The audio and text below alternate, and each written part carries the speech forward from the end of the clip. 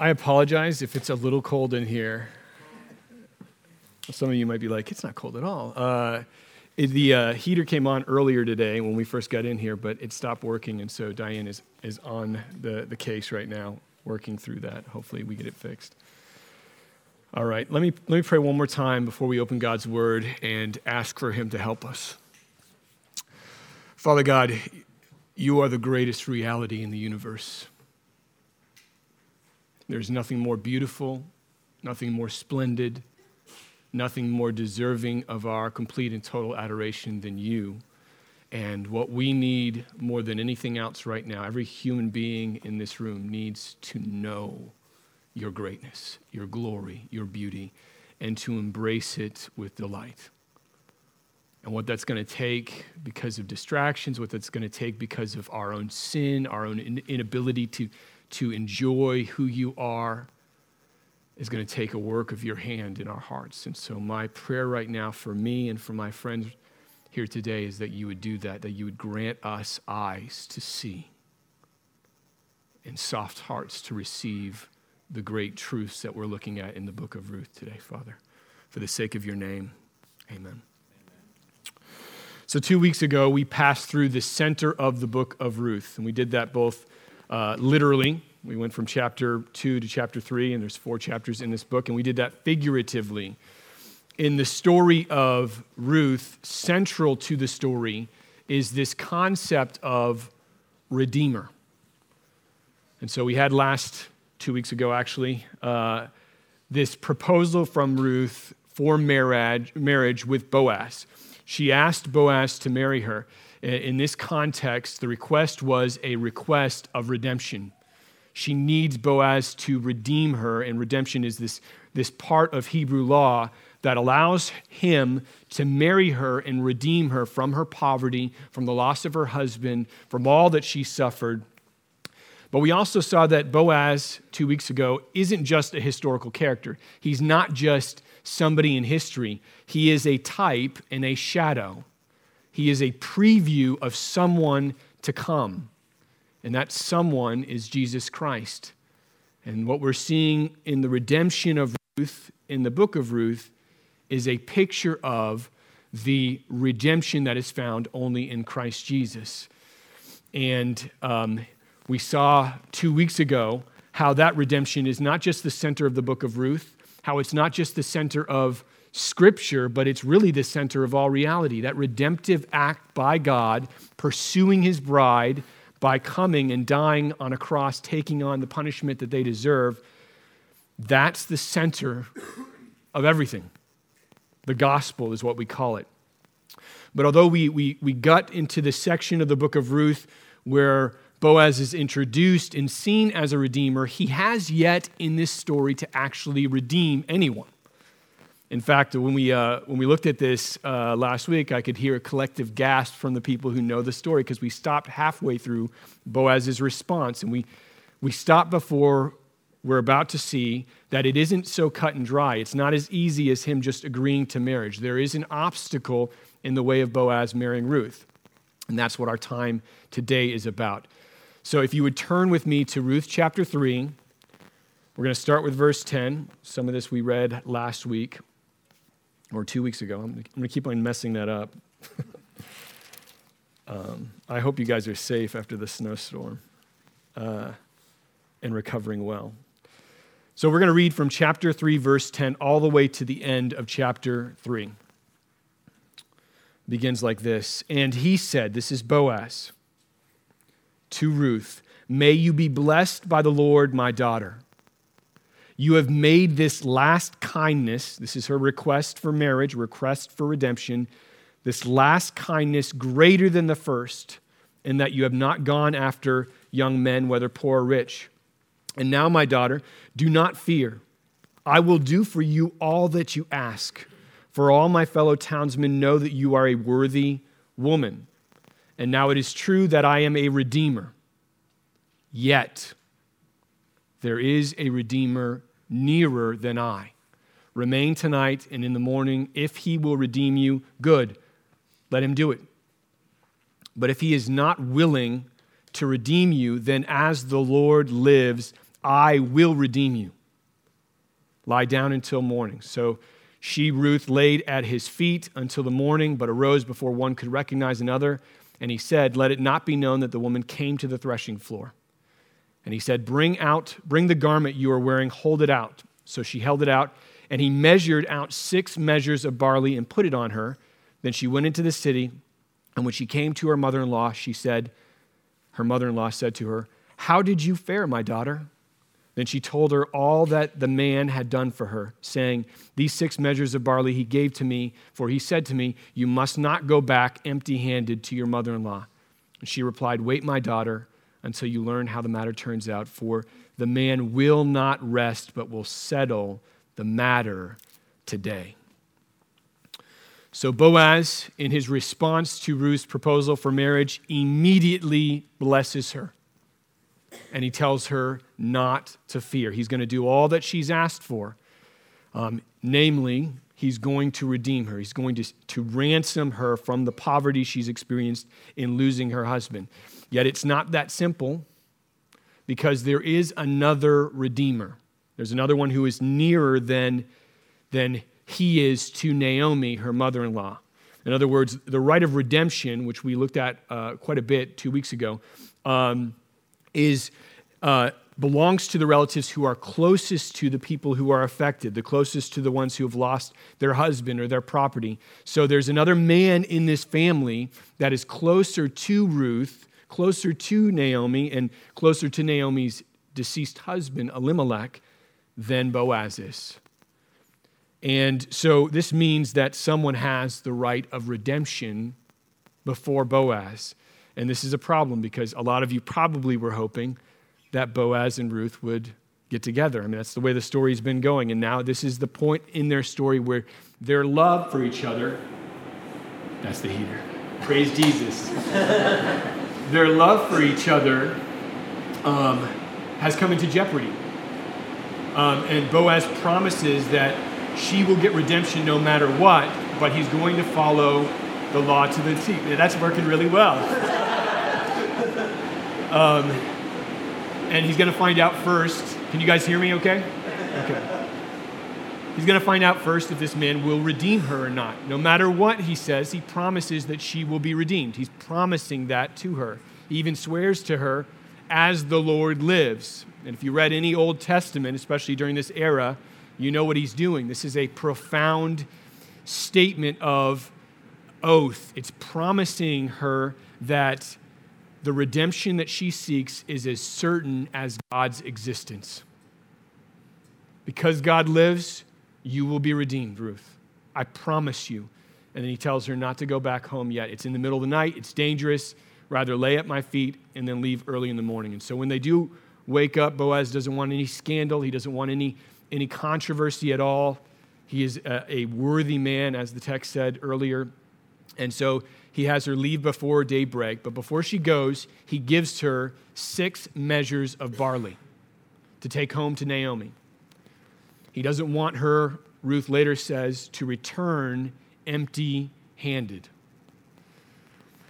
Now, we know that this was Naomi's idea in the first place, for Ruth to go, and she wanted her to seek rest with a husband, with Boaz. It was her idea for Ruth to propose redemption. And so Boaz is sending Ruth back with these 6 measures of barley, and in a way is kind of guaranteeing to Naomi, I'm going to make this right. I know you've lost a lot. I want you to know I'm invested in this. I'm going to make this right. I'm going to make good on this request of redemption through me or through someone else. It's going to happen.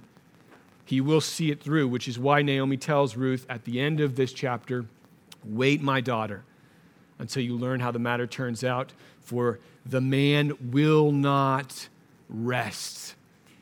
He will settle the matter today. And this is explicitly what we see in the next passage. So let's look at chapter 4, verse 1.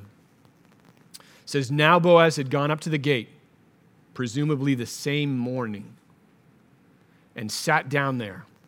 And behold, the Redeemer of whom Boaz had spoken came by. So Boaz said, turn aside, friend, sit down here. And he turned aside and sat down. And then he, Boaz, took 10 men of the elders of the city, and said, "Sit down here." So they sat down. Then he said to the Redeemer, "Naomi, who has come back from the country of Moab, is selling the parcel of land that belonged to our relative Elimelech. So I thought I would tell you of it and say, buy it in the presence of those sitting here, and in the presence of the elders of my people. If you will redeem it, redeem it. But if you will not, tell me that I may know. For there is no one besides you to redeem it, and I come after you." And the man said to him, "I will redeem it." All right, so that isn't good if you're hoping for Ruth and Boaz to get married. This man has just said that he will redeem Naomi's property, which, as we talked about last week, comes hand in hand with Ruth's marriage. So he tells this, this is how the transaction looks. He goes to the gate. In ancient times, this is where you would have transactions and deals being made. And he sees the other redeemer. He tells the other redeemer to sit down. We're going to have a talk. And then he gathers the 10 elders of the city and has them come here. In other words, what he wants to have happen here is for there to be a historical record, a witness of this. He doesn't want anyone to come later on and overturn this. He doesn't want anyone to come later on and say, that's not legitimate. That didn't really happen. So he has these witnesses here so that it can't be overruled. And then he explains the situation to this other redeemer. He says that Naomi, who the whole town knew of and knew her situation, she came back from Moab without her husband, without her 2 sons. She has no one but Ruth.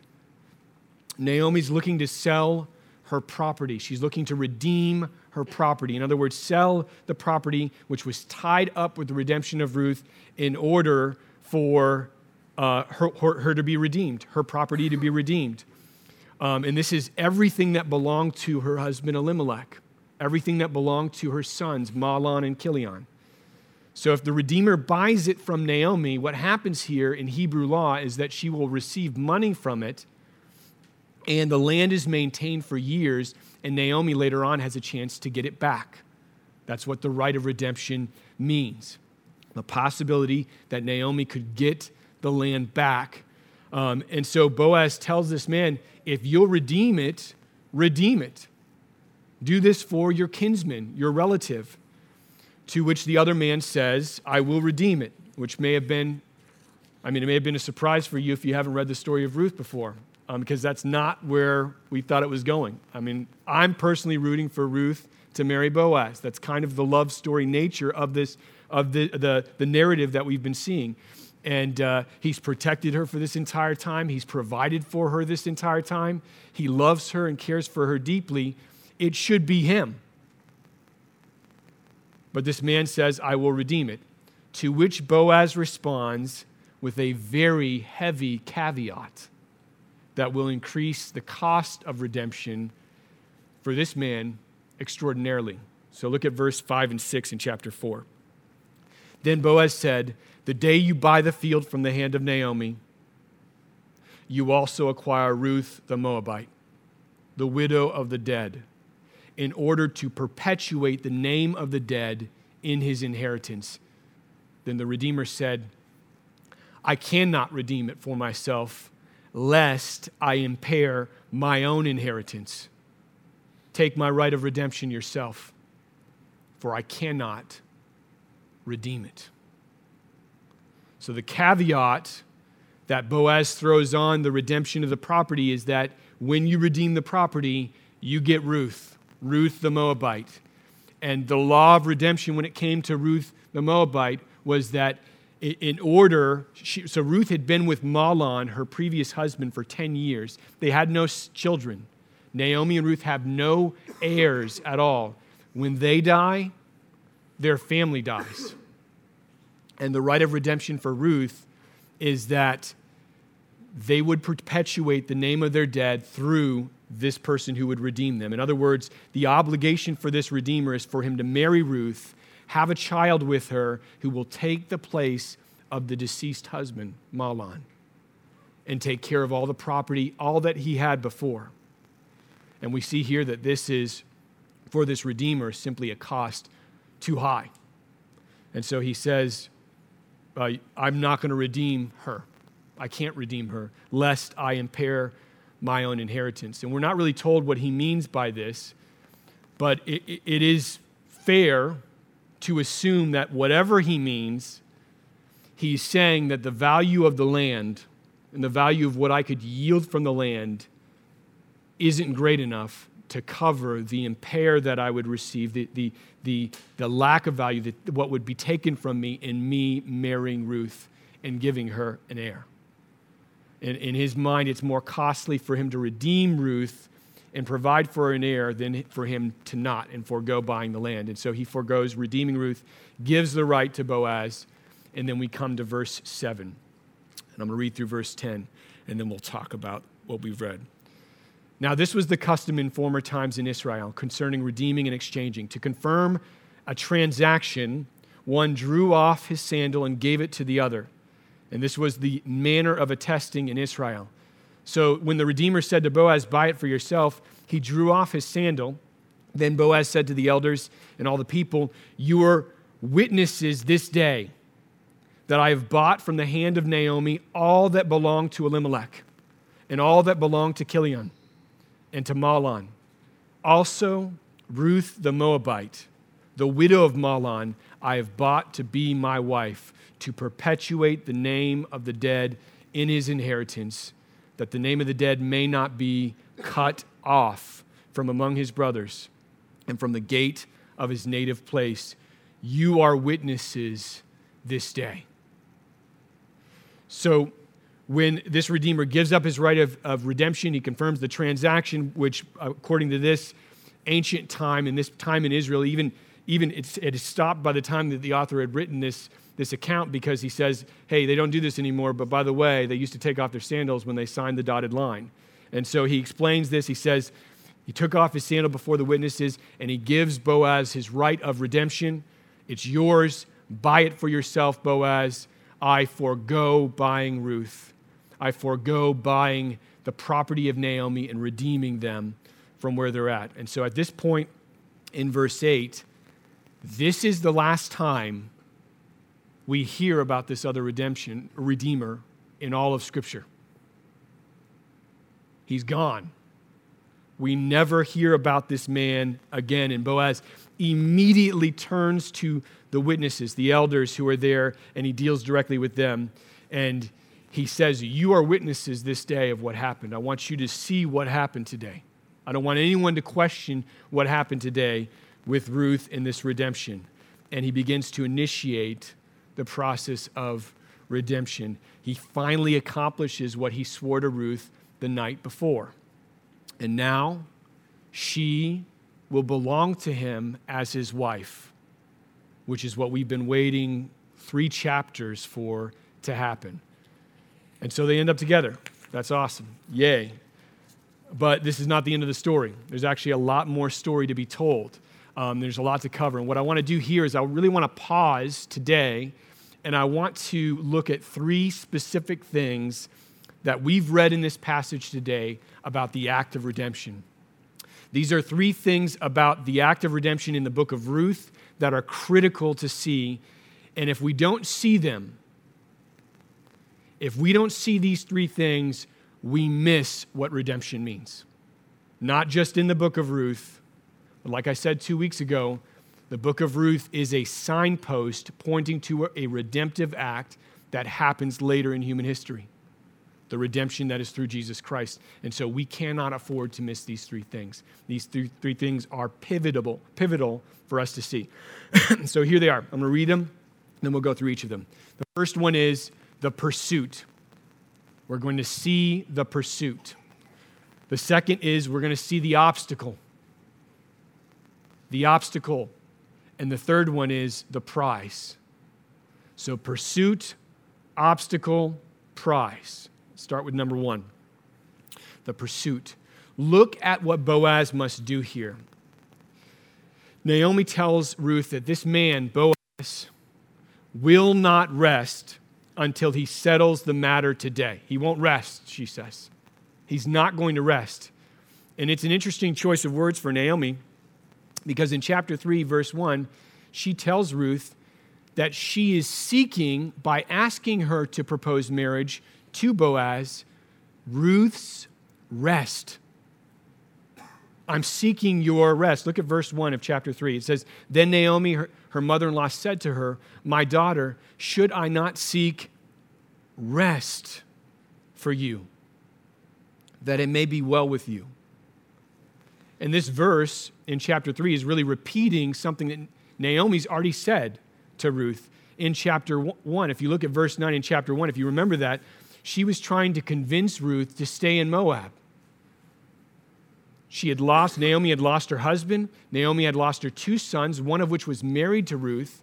And she was telling Ruth, you need to stay in Moab and you need to seek the rest of a husband in the land of Moab and live in his house. You need to seek rest, Ruth. And in chapter 3, Naomi is saying the exact same thing, except now she has Boaz in focus. Boaz is the one that she wants Ruth to seek rest with.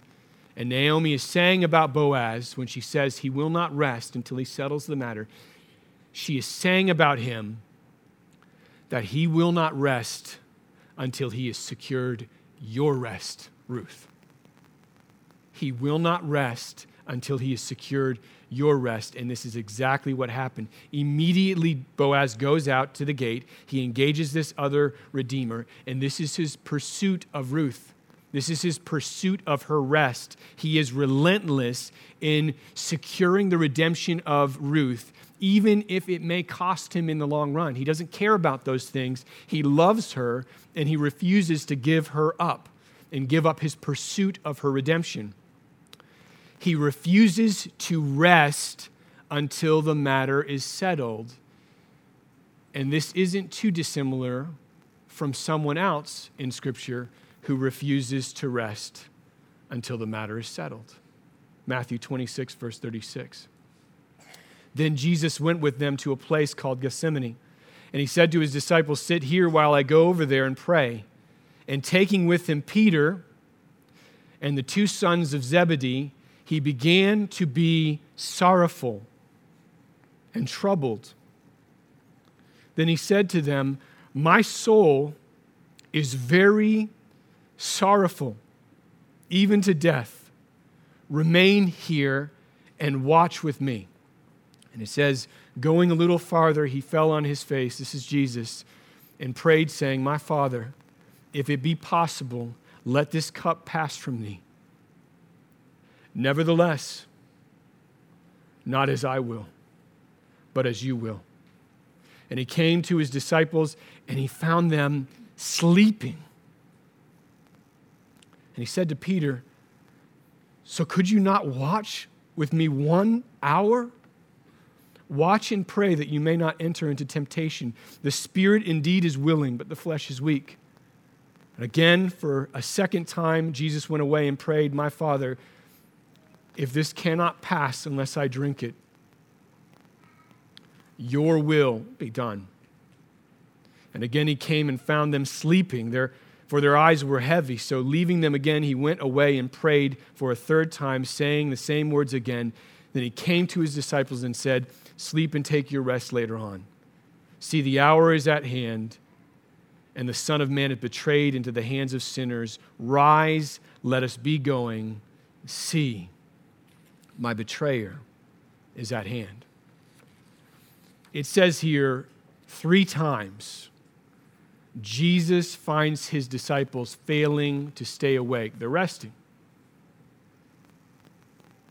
They're resting. And 3 times Jesus refuses to rest until he is resolved to secure their eternal rest. That's what the cup means. It is a refusal to rest until redemption is guaranteed. Letting the cup pass from Jesus is rest for him.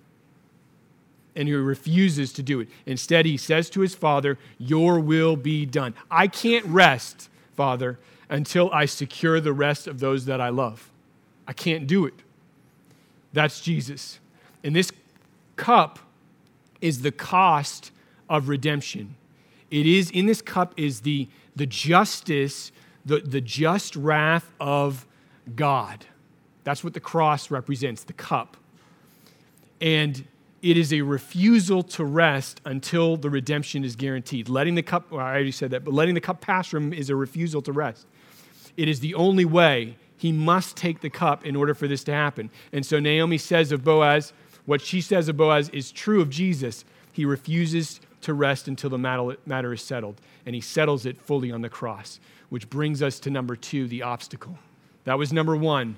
Jesus refuses to rest in his pursuit of us. Number 2 is this, the obstacle. So what is the obstacle in our story? What is the obstacle? The obstacle is the other redeemer. The obstacle is this other man who is in the way of Boaz redeeming Ruth. And when the author first introduces this man, it's interesting how the ESV translates it. The ESV says friend, refers to him as friend. Verse 1 says, turn aside, friend, and sit down here. Now, this translation could be much more accurate, I would argue, because friend, I think, is the ESV's way of being a little bit more generous than the original author, and then Boaz actually was in this interaction. The actual Hebrew phrase that Boaz uses here is so-and-so, such and such. It's a collection of syllables you would use in the Hebrew language when you don't want to name something. When you're like, blah, blah. We don't need to know his name. The author's not concerned about his name. The author could have done research and figured out who this other guy was. The author doesn't know his name. Boaz isn't concerned about saying his name in the interaction. And the reason why we don't need to know his name is because he doesn't redeem Ruth. He doesn't. He may be a redeemer in title. He may be a redeemer because he's genetically closer to her, like biologically closer to Naomi, but he's not Ruth's redeemer. In fact, he is actually a nobody in this story. Even Orpah is named in the story, Ruth's sister-in-law. He is nobody in this story. He will pass through Scripture in the course of 8 verses with zero backstory, with zero expansion. We have no clue who this person is because he didn't choose to redeem Ruth. Instead, Boaz redeems Ruth. She becomes his bride, and her great-grandson is David, the king of Israel. And that's why the author wrote this book, because Ruth is connected to David. And Boaz is in this book because Boaz redeemed Ruth. And connected to David, generations down the road, because of what happens here in this redemption, is another king, infinitely greater than David. And his name is Jesus Christ, often called the Son of David because he comes from David's line. So in the Messiah's genealogy, and we see 2 of them in the Gospels, in the Messiah's genealogy, Ruth and Boaz appear. They appear in the genealogy of the Savior of the world. They're both remembered and honored in the genealogy of the Messiah. Look at Matthew 1, verses 5 and 6. This is in the middle of the genealogy of Jesus. It says, Salmon, the father of Boaz, by Rahab, and Boaz, the father of Obed, by Ruth, and Obed, the father of Jesse, and Jesse, the father of David, the king. The Messiah's genealogy. And we see Boaz, but guess who we don't see? So-and-so. We don't see him anywhere here. The other redeemer, the one who turned away from redeeming Ruth because it would impair his inheritance, we don't see him. And so what does it mean why did he do this? What was the deal? Why was he an obstacle in this story? What does it mean to impair inheritance? We don't know what the actual language is saying there when he says it would impair my inheritance.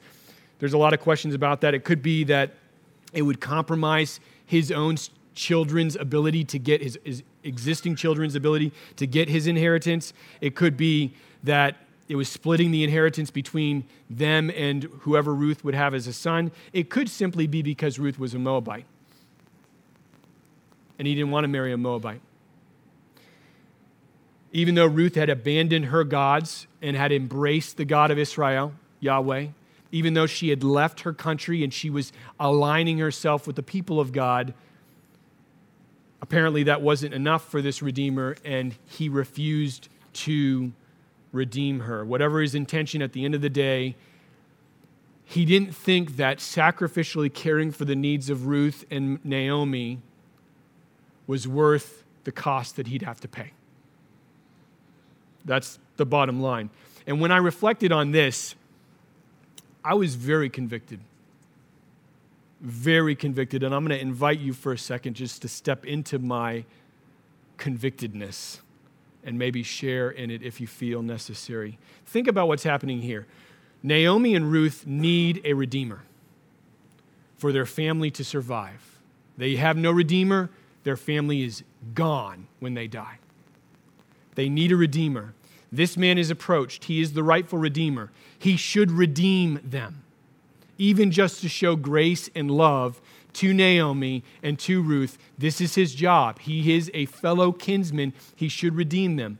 However, he values his own possessions and whatever inheritance his family will have in the future more than sacrificially loving people who need him in the moment.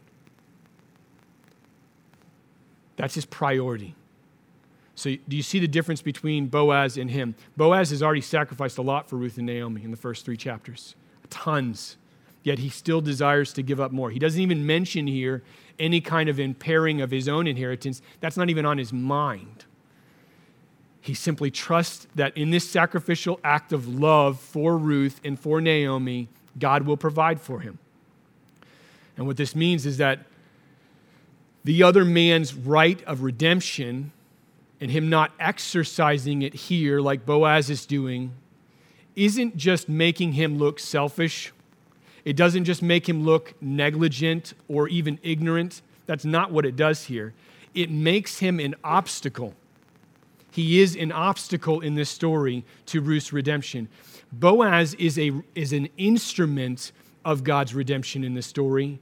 So-and-so, this other man, is an obstacle to God's redemption. He's so caught up in his own inheritance, so caught up in his own possessions, he is willing to sacrifice the family name of Ruth and Naomi in order to ensure that his immediate family has all of their earthly possessions in order. That's what's going on here. To him, that is more important. And so the scary question I asked myself was this: as a Christian who knows the gospel of Jesus Christ, who's encountered the love of God in Jesus, and lives around people who do not know that and desperately need to, am I an instrument of God's redemption, or am I an obstacle of God's redemption? Do I fight for the protection of my own possessions or my own comfort, my family's comfort, or do I sacrifice my time, my energy, my comfort as though other people's eternities are actually at stake? I don't think it's enough to say that a Christian who sits on their hands like this Redeemer, and again, I'm convicted by this, is simply ignorant or disobedient. It's not enough to say that. That's not enough. They are an obstacle because they are standing in the way of God's redemption of sinners. They're not an instrument of redemption. They are an impediment that God actually must remove from the equation, move out of the way in order for redemption to take place. And that's scary. That God would look down on his self-professing Christian who is silent about the gospel and silent about Jesus and not see them as a conscientious objector, a neutral person, but see them as an obstacle to his mission. And just to bring this into the New Testament, Revelation 2 has this scene where Jesus is communicating to the church of Ephesus. I don't know if you recall the letters at the beginning of the book of Revelation. And he commends them on several things that they're doing really well, and then he issues this scathing indictment of them in verse 2. Listen to what he says here. He says, I have this against you, Ephesian church, that you have abandoned the love you had at first. Remember, therefore, where you have fallen. Repent and do the works you did at first. If not, I will come to you and remove your lampstand from its place unless you repent. Jesus is saying, because you refuse to love, I will come to you and remove your lampstand. I will remove your church. I will take away your church.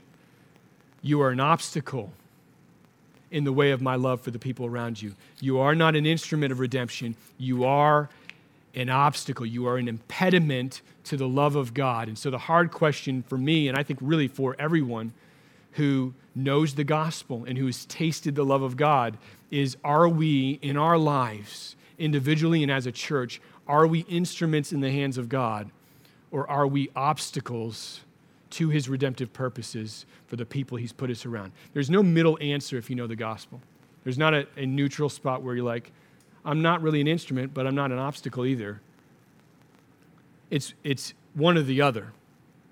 And so we must, as a church, fight not to forget the love that we had at first, that God desires to save all people the way that he desired to save us. That's his passion, that's his mission, and we cannot be obstacles in that way. We cannot be caught up in worrying about whether our inheritance is going to be impaired when people around us literally have no hope after death. They have no hope after death, which is really what brings us to the third aspect of this redemption, the third element of this redemption I want to look at, and that's the prize. So what does Boaz secure in the end? What's the ultimate goal of the redemption that's in Ruth? In part, it's Ruth. I mean, he loves Ruth. He cares for Ruth. He's fought for Ruth and Naomi every step of the way, but is that it? Is that all that is going on here? Is there something else that is being redeemed here? Let's take another look at verse 10 of chapter 4 in Ruth. Boaz tells us why he redeemed her. Ruth the Moabite, the widow of Mahlon, I have bought to be my wife. Here's the reason. To perpetuate the name of the dead in his inheritance. The name of the dead, that the name of the dead may not be cut off from among his brothers and from among the gate of his native place. You are witnesses this day. So Boaz did this. The main reason for redemption, according to this verse, is that the name of the dead may not be cut off. The name of the dead, the name of Mahlon, this family, may not be cut off. That's the goal here. In fact, that's actually the purpose of the entire provision of a Levirate marriage in the Hebrew law, which is what this is. Deuteronomy 25, that's what redemption is for, that the name of the dead may not be cut off. In other words, this is the prize, that Mahlon, who is dead, and by proxy, Ruth and Naomi, that their family name will not be cut off forever, but is rather upheld by Boaz's act of redemption. Boaz must incur a loss. He has to pay for this. He might impair his inheritance. He has to incur a loss, but he provides and secures an inheritance for Ruth and for Naomi, two women, and whatever children they may have in the future. And this is where it gets real for us, because now we start to see in Boaz's redemption of Ruth and Naomi, we start to see that Boaz, again, doesn't just stand as a historical character in a story. He is foreshadowing someone else we know of very intimately, and that's Jesus Christ. 2 Corinthians 8:9 says this, you know the grace of our Lord Jesus Christ, that though he was rich, yet for your sake he became poor, so that you by his poverty might become rich. That's the gospel. Jesus takes on our poverty so that we can be made rich. And that's what happens with Boaz here. That's what's echoed. But Boaz and Ruth are really an echoing back into history, a foreshadowing back into history of what Jesus was going to do for us. Jesus impairs his own right to redemption, or right to his inheritance. He deserved always to be in the presence of his Father. He impairs that in order to secure our right. But it even goes beyond that. If you think about the gospel, Jesus did something even greater than what Boaz did, obviously, but he did something more significant than simply impairing his inheritance. He took our penalty on his shoulders, and he died in our place. I want you to listen to the language that Isaiah 53 uses to describe our redemption. Listen to this verse, Isaiah 53, verse 8. Jesus, he was cut off out of the land of the living, stricken for the transgression of my people. So think about this for just a moment. Boaz redeemed Ruth to prevent their family name from being cut off, from being completely torn away from the land of the living. That's what the book of Ruth is all about. That's what the act of redemption is all about. All Boaz had to do to accomplish that was to marry Ruth. That's all he had to do, and provide her with offspring. Problem solved. Ruth's family is not cut off from the land of the living. But in order for Jesus to redeem us, he had to be cut off completely. Jesus had to experience the very thing that Boaz was trying desperately to prevent for Ruth. Being cut off is the same cup that we looked at earlier, the same cup that Jesus was praying about in the garden. My Father, if it be possible, let this cup pass from me. Nevertheless, not as I will, but as you will. And then again, my Father, if this cannot pass unless I drink it, this cup of being separated from you, your will be done. I can say the word cup a million times, but it is impossible really for us to understand what was in the cup. What the cost was for Jesus as he headed through the garden to the tree. Being cut off wasn't simply a matter of being crucified on a Roman instrument of torture. That's not, lots of people endured that. What's unimaginably traumatic about the cross is that Jesus would be severed from the joy only found in the embrace of his Father, which he had experienced for all eternity. That's the cup. That's the cost of our redemption. That's what it looks like to be cut off from by the cup. He was cut off from that joy in order for me and you to be able to experience joy. And we can't afford to miss this aspect of redemption because it's extraordinary. I think we tend to make light of our sins, like the ways in which we fail every day. It's easy to do that. It's easy to gloss over them. It's easy to sort of just forget that they're really a big deal. But our sins have such a magnitude that it resulted in Jesus Christ, the Son of God, being completely torn away from his Father. That's the cost. It is infinitely costly, which should give us, in one way, an understanding of how morally horrible sin really is, yet in another way, how gracious and loving God is.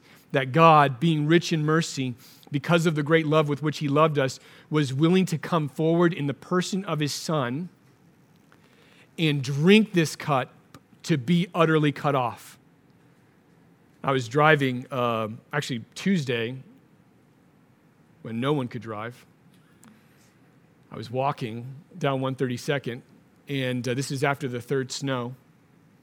And walking down the street here, because there was no power in my home, so I'm not going to do work when there's no power.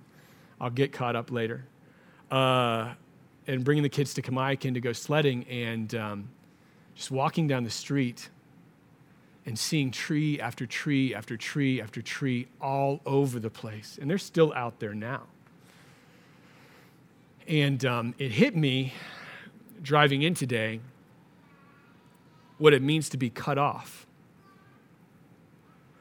And to think about it in relationship to the cross, that what really happened there was a lot of like what happened out here. Snow pours onto the tree limbs.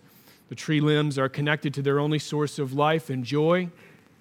And it is so heavy, such a heavy weight when it freezes over that it rips the limb right off and throws it on the ground. And to think about Jesus on the cross as every ounce of unbelief and sin that we've committed is poured onto him until the weight is not strong, the weight is too great in order for him to stay with the Father, and he's ripped away from the only source of life and joy that exists in the universe. He is cut off. The redemption that Naomi and Ruth experience in this story is Boaz redeeming them to prevent the end of their family, which is huge. It's a beautiful, glorious thing. But the redemption for you and I, for those who have faith in Jesus Christ, is that in Jesus being cut off like those limbs, he secures for us the very thing that he lost in that moment, the embrace of his Father. That's the prize. And as inconceivable as the pain and suffering was for him to be cut off from the Father, it is equally inconceivable the magnitude of joy that we will have in his presence. And that joy really will only be amplified by our awareness of our stark unworthiness and of his surpassing goodness and graciousness. So in a few moments, we're going to be taking communion as we sing. And if your faith is in Christ Jesus, if you've trusted in his work of redemption on your behalf so that you would not be cut off, then I would ask that you take these elements, you receive these elements, the bread and the juice, the cup, and worship him, because Jesus took our cup, the cup that was due us, and he gave us this bread to dip into his cup. Because he refused to leave the cross until every single obstacle that was in his way was resolved and removed, so that you and I would experience joy in his presence. And John, in the book of Revelation 21:4, gives us a brief glimpse of how profound this joy is. He says in Revelation 21:4, "And I heard a loud voice from the throne saying, 'Behold, the dwelling place of God is with man. He will dwell with them, and they will be his people, and God himself will be with them as their God.'" Can you even imagine what that day will be like? That's a day. That's coming for us. Dwelling with God, not in the way that we think we do it now, not in the way that we do it in communion over the scriptures or with the Holy Spirit, in a way where chapter 22, one chapter away from this, verse 4 says we will see him face to face. We will feel the fingers of God on our cheeks, wiping away every single tear. That's the prize that was purchased on the cross. Because what Naomi said of Boaz is even more true of Jesus. The man will not rest until he settles the matter today. Now think about Jesus on the cross. This is what he did for you individually. Think about this on an individual, personal level. He settled the matter on that day 2,000 years ago. He settled it. He refused to rest until he had fully paid for you to be with him forever. He refused to come down off the cross until he could say, "It is finished." He refused. And so we need to ask, what kind of Savior do we have? What kind of Savior are we dealing with in Christianity who sees us in our sin, in our rebellion, and never gives up? He goes all the way to the end, refusing to rest and pursuing us until it could be said of us, they will be his forever. Forever. He will dwell with us forever. That is stunning. And so let's pray and get our hearts in a place where we can ask God to open our eyes to see this as it really is, so that we don't ever forget our first love. We don't ever forget what God did for us. Heavenly Father, you are great. And you are worthy of our affection and adoration even before the cross needed to happen.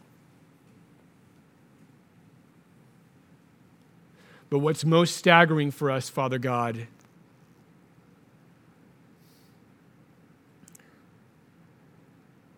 is that despite all of the ways in which we failed you, all of the ways in which we are broken and irreparable in many ways, in our own eyes, all of the ways in which we've betrayed you and dishonored you and may not have ever communicated the grace of God to other people who need it, all of those ways, Father, you took them on your Son by giving him a cup to drink